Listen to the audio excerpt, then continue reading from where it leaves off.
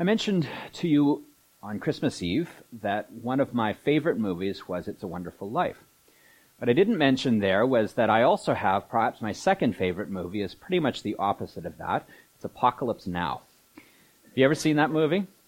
It's a disturbing movie. I'll give you a forewarning about that because it's really a movie that's set against the backdrop of the Vietnam War, which the United States was fighting during the 1960s and early 70s. And it's a story of a man, Captain Willard, who's a U.S. Army captain, who has been given an assignment to go and kill Colonel Kurtz.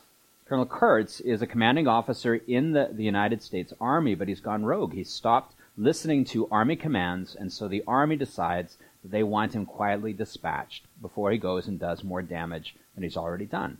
So it's really the story of him going up the river and eventually finding this person in order to kill him. So a pretty sad kind of motif is set right from the beginning. It's got a lot of things that are disturbing, but I got to tell you the most disturbing scene in the entire movie is a scene where they dock in a forward operating base in the U.S. Army, in which they're camped right there on the river, and there's a bridge over the river, and so the Army was sent there in order to rebuild the bridge after it had been blown up and make sure it stays maintained.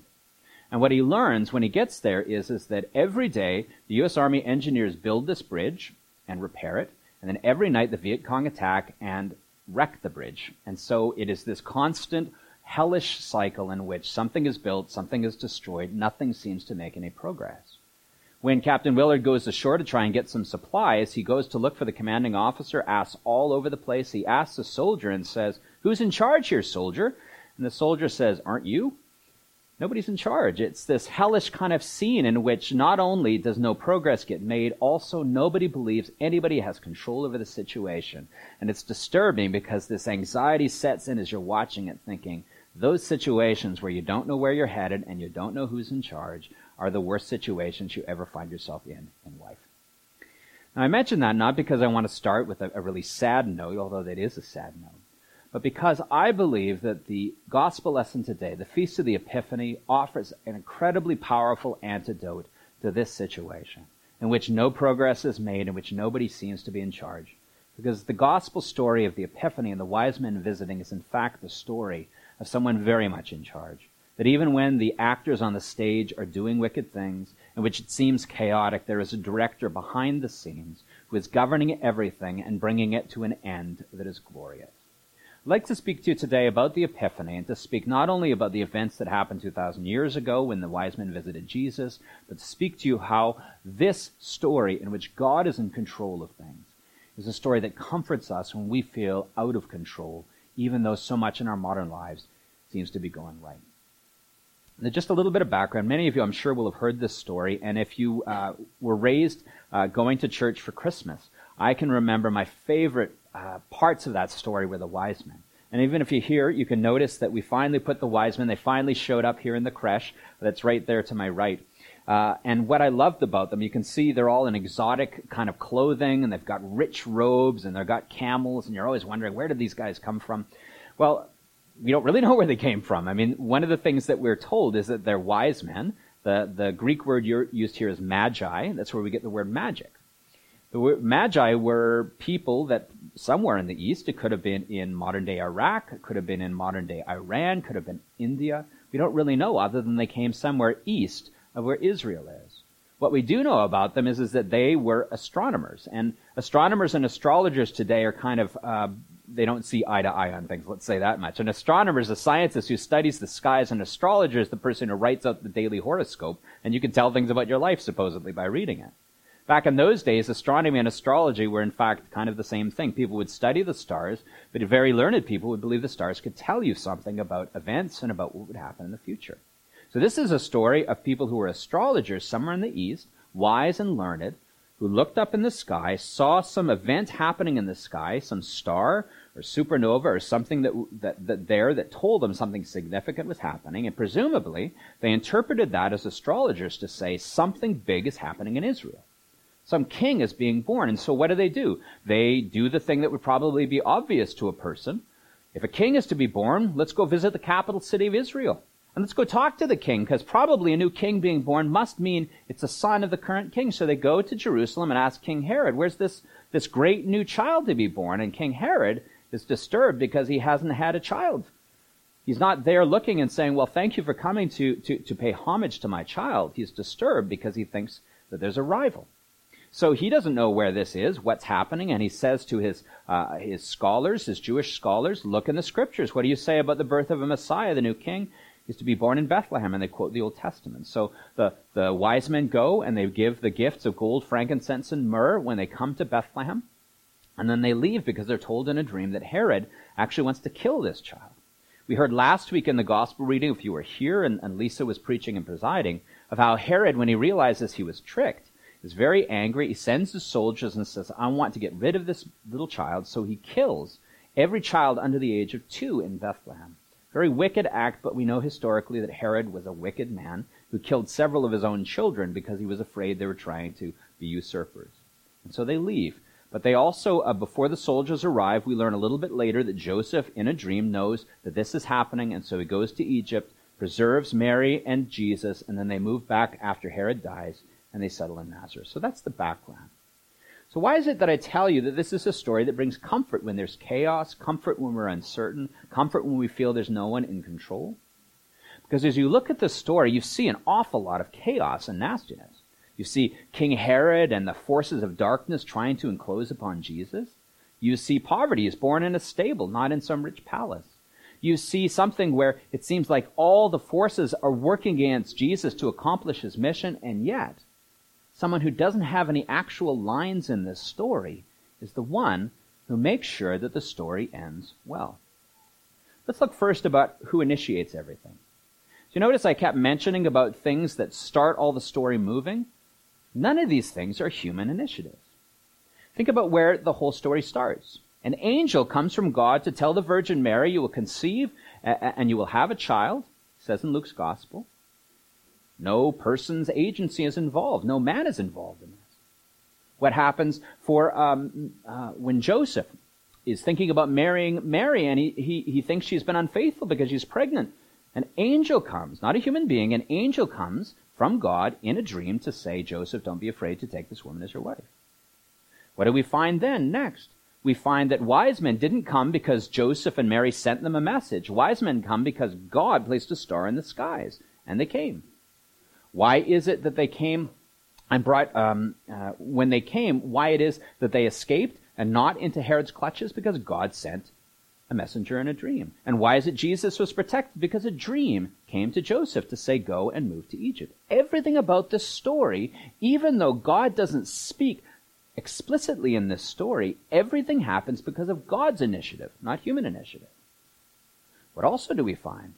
We find that everything happens in a very planned out way. Think about what happens when the wise men see the star. How are we supposed to believe that a star indicates that somebody is going to be born in Israel, except that somehow, somewhere, they are told? What happens then when we find they come to Jerusalem? We find that they quote a hundreds-years-old prophecy saying the Messiah will be born in Bethlehem. Somebody has planned this out for hundreds of years that this child will be born. And what is it that these people bring? Gold, frankincense, and myrrh. Gold is a kingly gift. Frankincense is what is burned in the temple by the priests. It's part of priestly worship. What is myrrh? It is an ointment for burial. Jesus will die. He will rise again to forgive the sins of the people and to give them the promise of eternal life.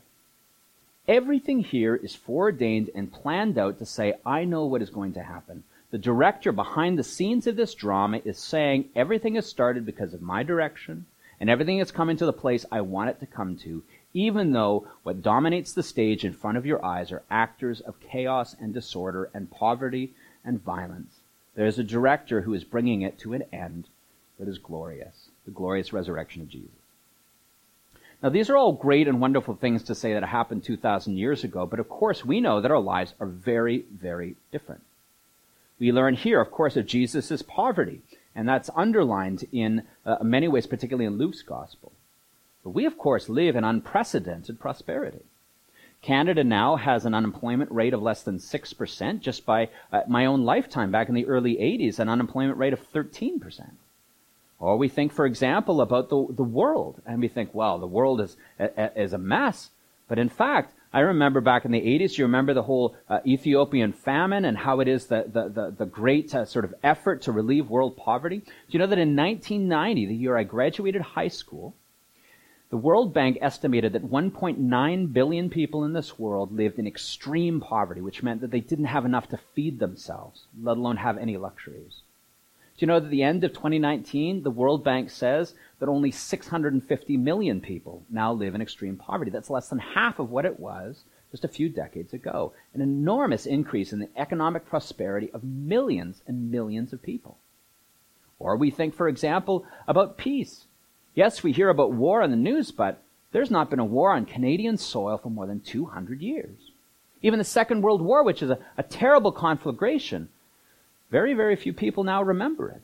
It's not in living memory for most of us, and some of the last of the veterans who fought in that terrible conflict are passing away. We have lived with unprecedented peace, and even stability. You know, we now have a new government, a minority government, but do you feel really different now that it's no longer a majority government in Canada and it's a minority? It doesn't seem so different to me. The fact is that there has been unprecedented stability. I and you are not afraid that the police will show up in your neighborhood and kill all the babies. None of us are afraid of that. We look at all those things and we see they were so different from the anxiety and fear-inducing things happening 2,000 years ago. But if you log on today after church and you start looking at everything there, are you going to get the impression that everybody's totally chill and relaxed nowadays? No, I don't think you are, right? I think you will go online and you will find that people are just as anxious, no matter how their material benefits have changed, just as anxious, just as fearful, and just as worried as anybody was 2,000 years ago when there was more violence, more poverty, more chaos. And I'd like to suggest to you that one of the big reasons why we continually feel this way, no matter what our material circumstances change, is because we still feel that sense of anxiety because we do not know where the future is going, and we do not believe there is anyone in charge. You know, I was reminded as I was preparing for this sermon, a poem I read back in university, and it was written more than 100 years ago by William Butler Yeats, a poem called The Second Coming. Listen to these words and see if this poem written 100 years ago, in the aftermath of the First World War, when so many people had their illusions shattered, and whether it resonates with you. He writes this: "Turning and turning in the widening gyre, the falcon cannot hear the falconer. Things fall apart, the center cannot hold. Mere anarchy is loosed upon the world. The blood-dimmed tide is loosed, and everywhere the ceremony of innocence is drowned. The best lack all conviction, while the worst are full of passionate intensity." Talk about a phrase that sums up social media. There you go. These things haven't changed much in 100 years. There's still that anxiety. There's still all of this fear. And what does this tell us? This story of the wise men coming for who knows how many miles to go visit the baby Jesus is meant to be a reassurance to us that there is a light in this world that is not of this world, a light that shines in this world, and the darkness cannot overcome it. This light is the light of Jesus Christ, and this world will turn out the way God wants it to turn out, no matter what the actors on this stage may want to do. We often feel like William Butler Yeats' character, where the falcon no longer hears the falconer. We fear that we no longer hear the voice of the one who's in control. But what does this story tell us? It tells us that the Holy Spirit's voice continues to speak to us. We who are floating like the falcon can hear the falconer, and we are meant to open our ears and listen when God says to us, "I know you, and I have plans for you, not to harm you, but to prosper you." What does this story tell us? It tells us, first of all, that we do not need to be afraid of the future because someone holds the future in his hands. I'm often worried when I look at the future of the church. I speak about it maybe more than I should, but I read statistics about church decline around Canada, but especially in the Anglican Church, about how much it's shrinking and about how many budgets are constrained and how many people no longer go to church on a regular basis. I look at that and I say to myself, my gosh, what am I going to do? This is a big problem. Wish I could say, well, I'm Martin Luther King. I can preach up a storm and 1 million people will march on Washington at my word. Nope, that's not what I'm like. Maybe I wish I'm Steve Jobs and I can do something and reorganize how the church works so that the small groups of churches can be reorganized into a mega church in which people find the teaching and the ministry of the church is revolutionary and they can't wait to come. But I'm not Steve Jobs. What am I? I'm in a smallish kind of church in a suburb of Ottawa. But you know this story tells me? That's enough. I don't have to be Martin Luther King. I don't have to be Steve Jobs. Neither do you. All I really have to do is reflect the same light that shone into the world in the manger 2,000 years ago. The one who, from ages and ages before, foretold the coming of the Messiah, and who preserved the life of this Messiah so that he might live and die and rise again for the sake of this world. All I am called to do is to tell this story again and again and again, that there is someone you can trust, our Creator, our Redeemer, our Sustainer, and the one who will bring all things to the end that he desires. Where's the hope for the church? Who guarantees the church's prosperity and existence? It isn't me. It's not you. It's not the bishop. It is the Lord who planted the church. And when the church has a mission God wants it to do, he will preserve it and make sure that that mission is accomplished. And that's not just for me as a clergy person. Think about how many times we find ourselves in life overwhelmed by anxieties and fears about what the future will bring. What will our children grow up to be? And will I make the right decision? What are we called to do? It's not to make sure that our children succeed. We don't have control over that. What are we called to do? To love the children God gives us and day by day teach them as best we can. And it's the same thing when it comes to your work, when it comes to your daily things. Value the small things that accomplish the shining of God's light in small ways, and let God take care of the things that are big. So how do you start off this new year as we celebrate Epiphany? Start off this new year with the knowledge that no matter what this year brings us, there is someone who's in charge. Sleep soundly in your bed at night, not overwhelmed with anxiety, because you believe that the same God who brought Jesus into this world, who preserved Jesus' life, who is willing and able to bring wise men from miles away by something that they could not have predicted or ever thought possible, is the same God who directs and guides your life. Take the small steps to listen to him day by day, and to do what he asks you to do in the small ways of loving the people God gives you.